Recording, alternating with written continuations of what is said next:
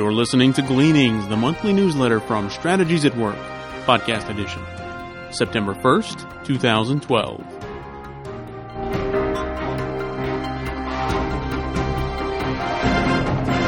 Upcoming events.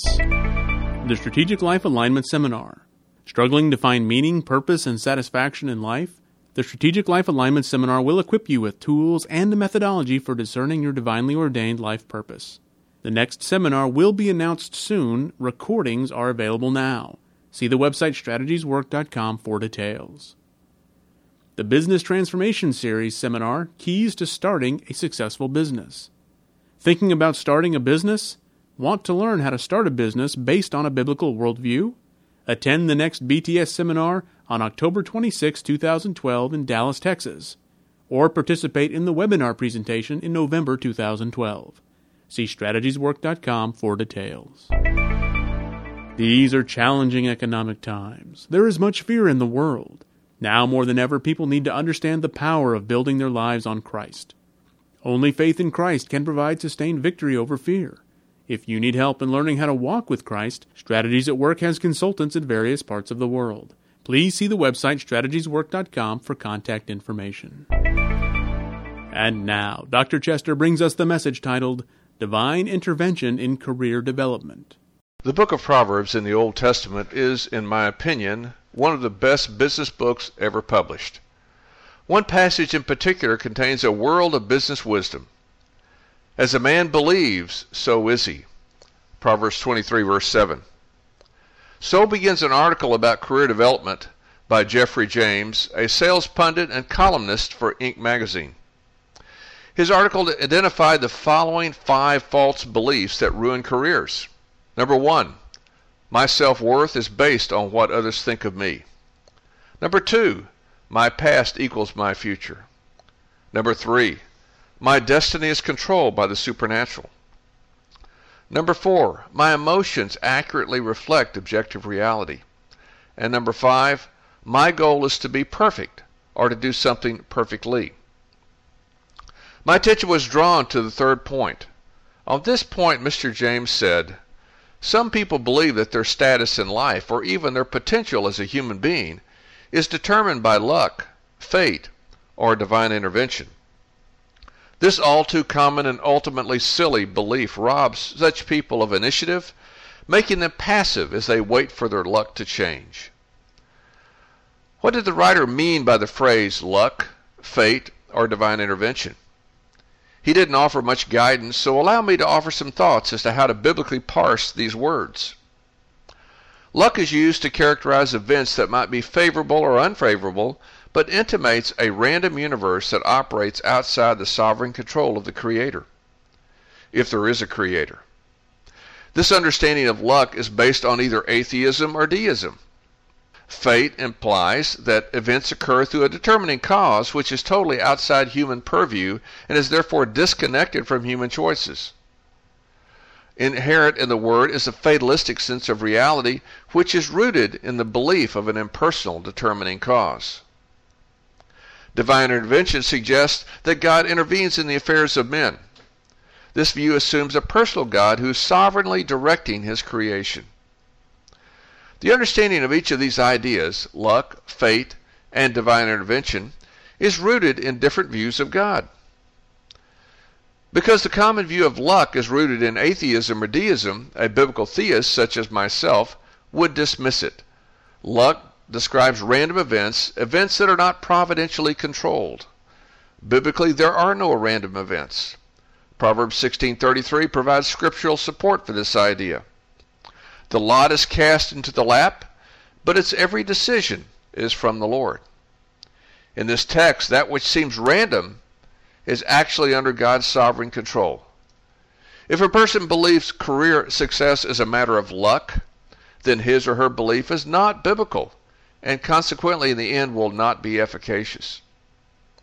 If by fate someone means there is an impersonal determining cause driving events, that too is not biblical. Note, for example, Isaiah 46, verses 9 through 11.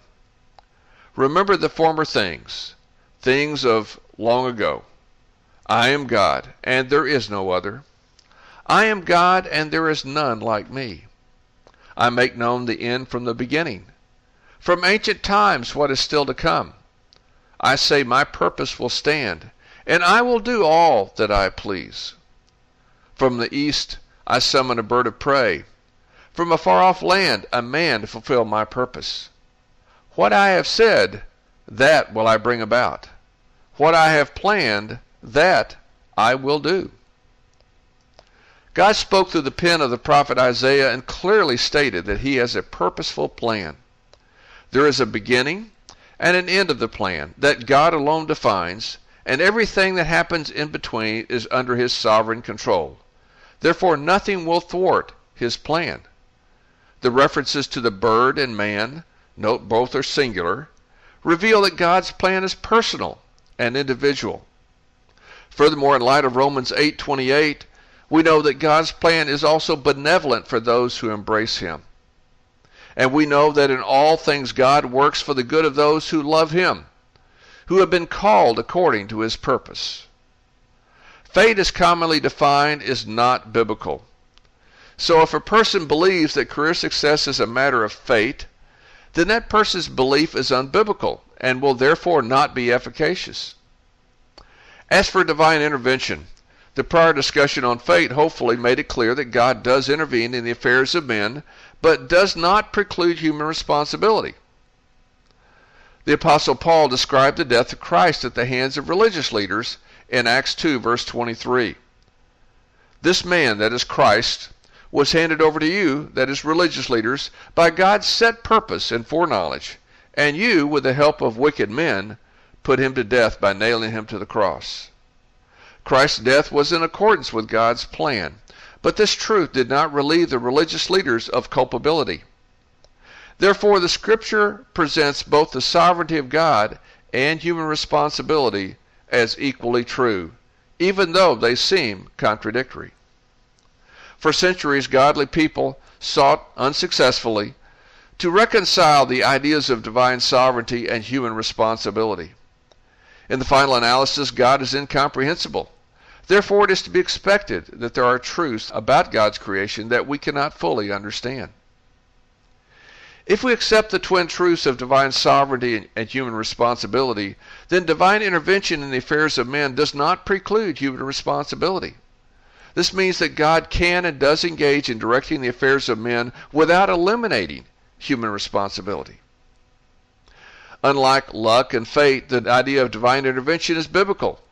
If a person believes that career success is a matter of divine intervention, then that person's belief is biblical and will be efficacious.